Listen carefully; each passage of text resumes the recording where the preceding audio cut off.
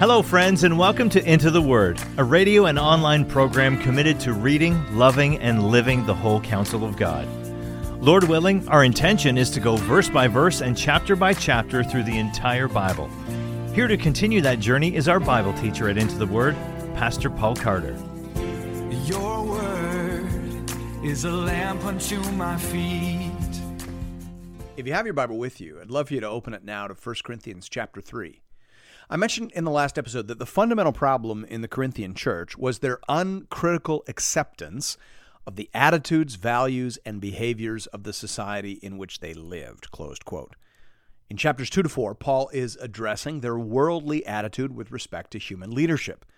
They're very tribal, and they have a tendency to over-identify with particular people as opposed to being rooted in and focused on the person of Christ. So in verses 1 to 4, Paul chides them for their immaturity. And then in the remainder of the chapter, he teaches positively about the true nature of human leadership within the church. Hear now the word of the Lord, beginning at verse 1. But I, brothers, could not address you as spiritual people, but as people of the flesh, as infants in Christ. I fed you with milk, not solid food, for you were not ready for it. And even now you are not yet ready, for you are still of the flesh. For while there is jealousy and strife among you, are you not of the flesh, and behaving only in a human way? For when one says, I follow Paul, and another, I follow Apollos, are you not being merely human? It is worth noting here that the Apostle Paul considers these folks in Corinth to be Christians. He calls them brothers in verse 1. But it is also clear that he considers them to be baby Christians. He says in the second half of verse 1 that he could not address them as spiritual people because they are clearly still functioning as babes in Christ. And he's not happy about that, meaning he believes that they ought to have been much further along in their development than they actually are. And that's a helpful reminder to us. Christian growth is not automatic, and its rate cannot be easily predicted. There are a great many variables. C.K. Barrett says, for example here, mere lapse of time does not bring Christian maturity, closed quote. There are things that can work against Christian maturity, and there are things that can expedite Christian maturity. It is possible for growth to stall. It is possible for people to regress. And so Paul expresses a little bit of frustration here. By leaving the door of their minds so open to the influence and dictates of the culture, this church has stifled its own growth into the image and likeness of Christ. And so now they must shut that door and attend again to the ordinary means so as to restart the natural processes of Christian maturity. Because as of this moment, Paul says, they are acting almost as if they are not saved. Are you not being merely human when you grossly over-identify with the preachers and teachers that God sends into your midst? I see precious little evidence of the Spirit with respect to your attitude and approach to matters of leadership. That's the substance of Paul's pastoral rebuke. And now in verse 5 and following, he begins to provide some remedial teaching. What then is Apollos? What is Paul? Servants through whom you believed, as the Lord assigned to each. I planted, Apollos watered, but God gave the growth. So neither he who plants nor he who waters is anything, but only God who gives the growth. He who plants and he who waters are one, and each will receive his wages according to his labor. Like a good teacher here, Paul uses a variety of metaphors and illustrations in order to make his point. The first of those metaphors that we see here has to do with the imagery of gardening or farming. Paul says that pastors and leaders are really just seasonal laborers. They are assigned a section of the field, they do their work, and then they pass away. Therefore, it is foolish to over-identify with these migrant workers. We ought to identify with the one who gives the growth. Now, here we encounter an approach in Paul that we will observe all throughout the course of this letter. Very often, we find him deprioritizing as opposed to delegitimizing. There is a nuance and a subtlety to Paul's approach that many contemporary leaders in the church would do well to take note of. When it comes later to the matter of spiritual gifts, for example, we'll see Paul deprioritizing certain gifts, but not delegitimizing them. He will say that speaking in tongues is less important than the Corinthians seem to think, but he doesn't go all the way and forbid speaking in tongues outright, as many contemporary ministers and leaders have done. Paul understands the principle of balance and priority. Sometimes it isn't a matter of whether the thing should be in the car or not. Sometimes the issue is, should it be in the front seat, the back seat, or the trunk? At Corinth, speaking in tongues was in the front seat. It was in the driver's seat, actually. And Paul puts it in the trunk without throwing it right out of the vehicle.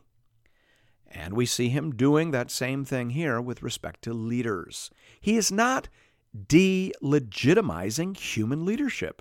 He's not saying you don't need preachers or teachers or leaders. He's not saying that. He is deprioritizing human leadership.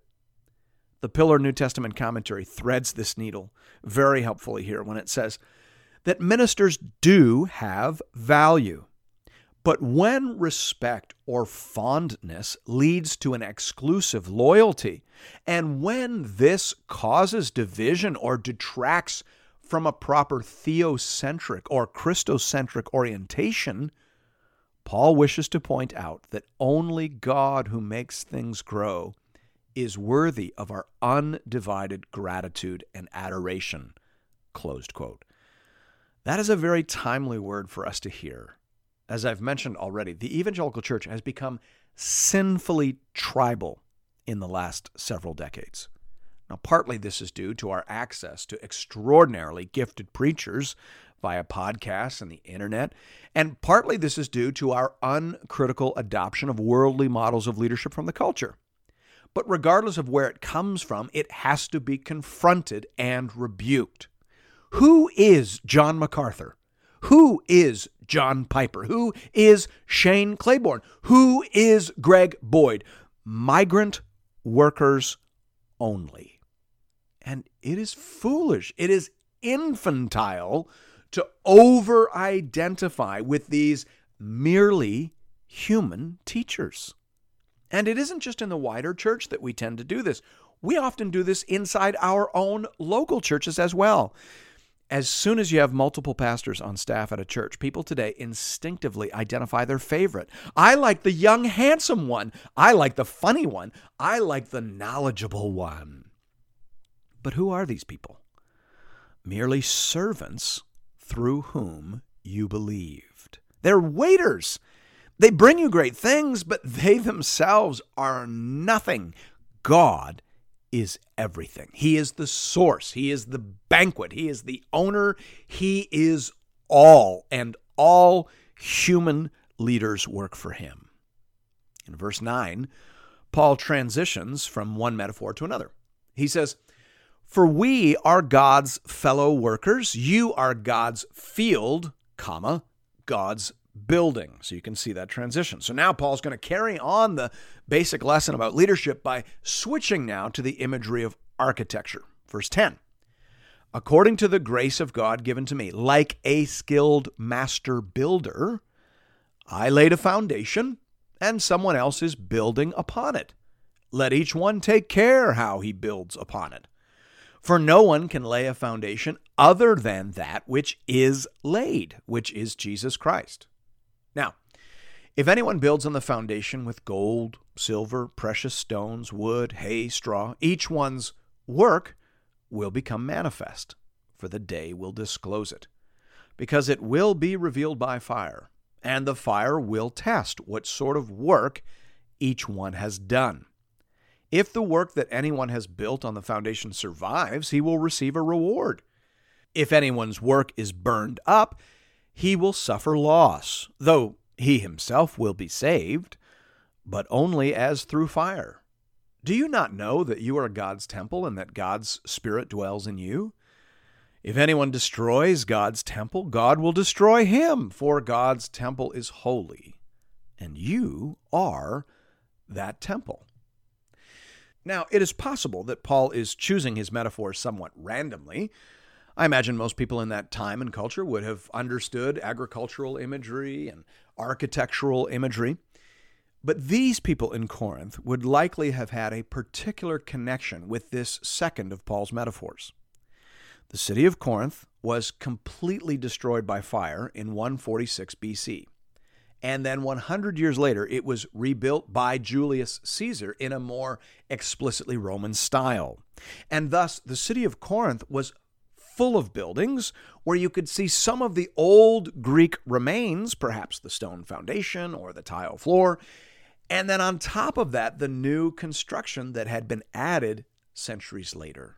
Such people would have an instinctive understanding of what sort of building materials last and what sort crumble, disappear, and are destroyed in the fire. And so Paul seizes on that. The central idea is that Paul and the other apostles laid out the foundation of the church, which is Christ. Now here the language is very similar to what we see in Ephesians 2:20, where Paul talks about the household of God being built on the foundation of the apostles and prophets, Christ Jesus himself being the cornerstone. So that's the foundation. Christ is the foundation. The foundation is laid by the Old Testament prophets who anticipate Christ and the New Testament apostles who explicate Christ. And everything else must be built up from there. A pastor or a preacher, therefore, is only doing useful and honorable work insofar as he is building upwards on that pattern and foundation. There is to be no subsequent innovation in terms of essence or message. There is only Christ and him crucified. If you're building up on that, Paul says, then you'll be rewarded. But if you are not building up on that, you will experience regret and loss on Judgment Day. Matthew Henry draws out the obvious application. He says, ministers of Christ should take great care that they do not build their own fancies or false reasonings on the foundation of divine revelation. What they preach should be the plain doctrine of their master, or what is perfectly agreeable with it." Closed quote.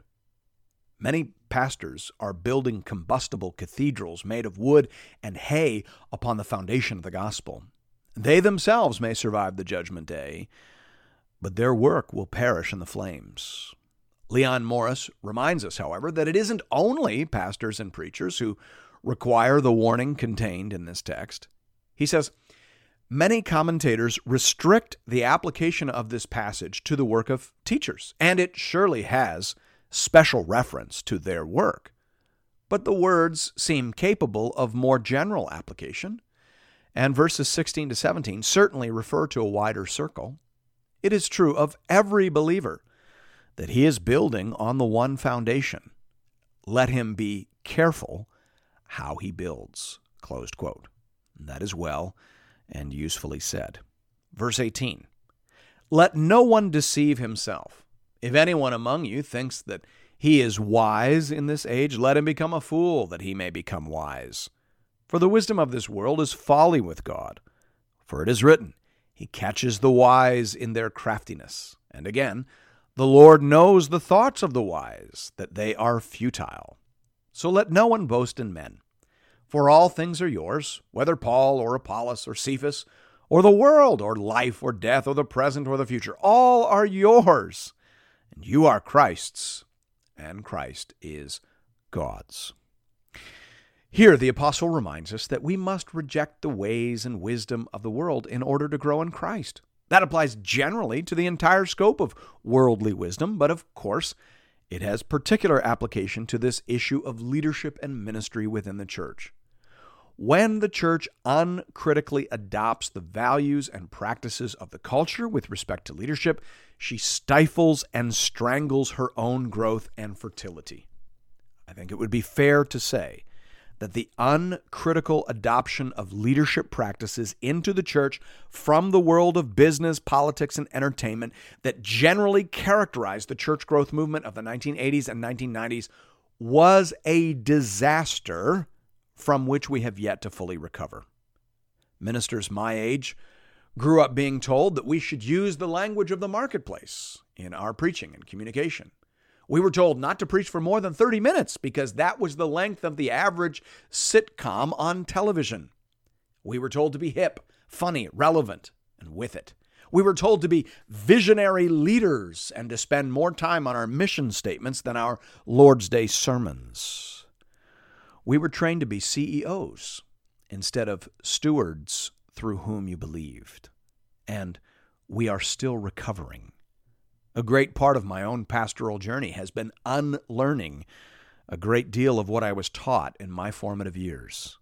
I'm not entirely sure that the process has reached its necessary conclusion. Many pastors today must become fools with respect to the wisdom of this world in order to ensure their usefulness and enduring legacy within the field and building of the Lord.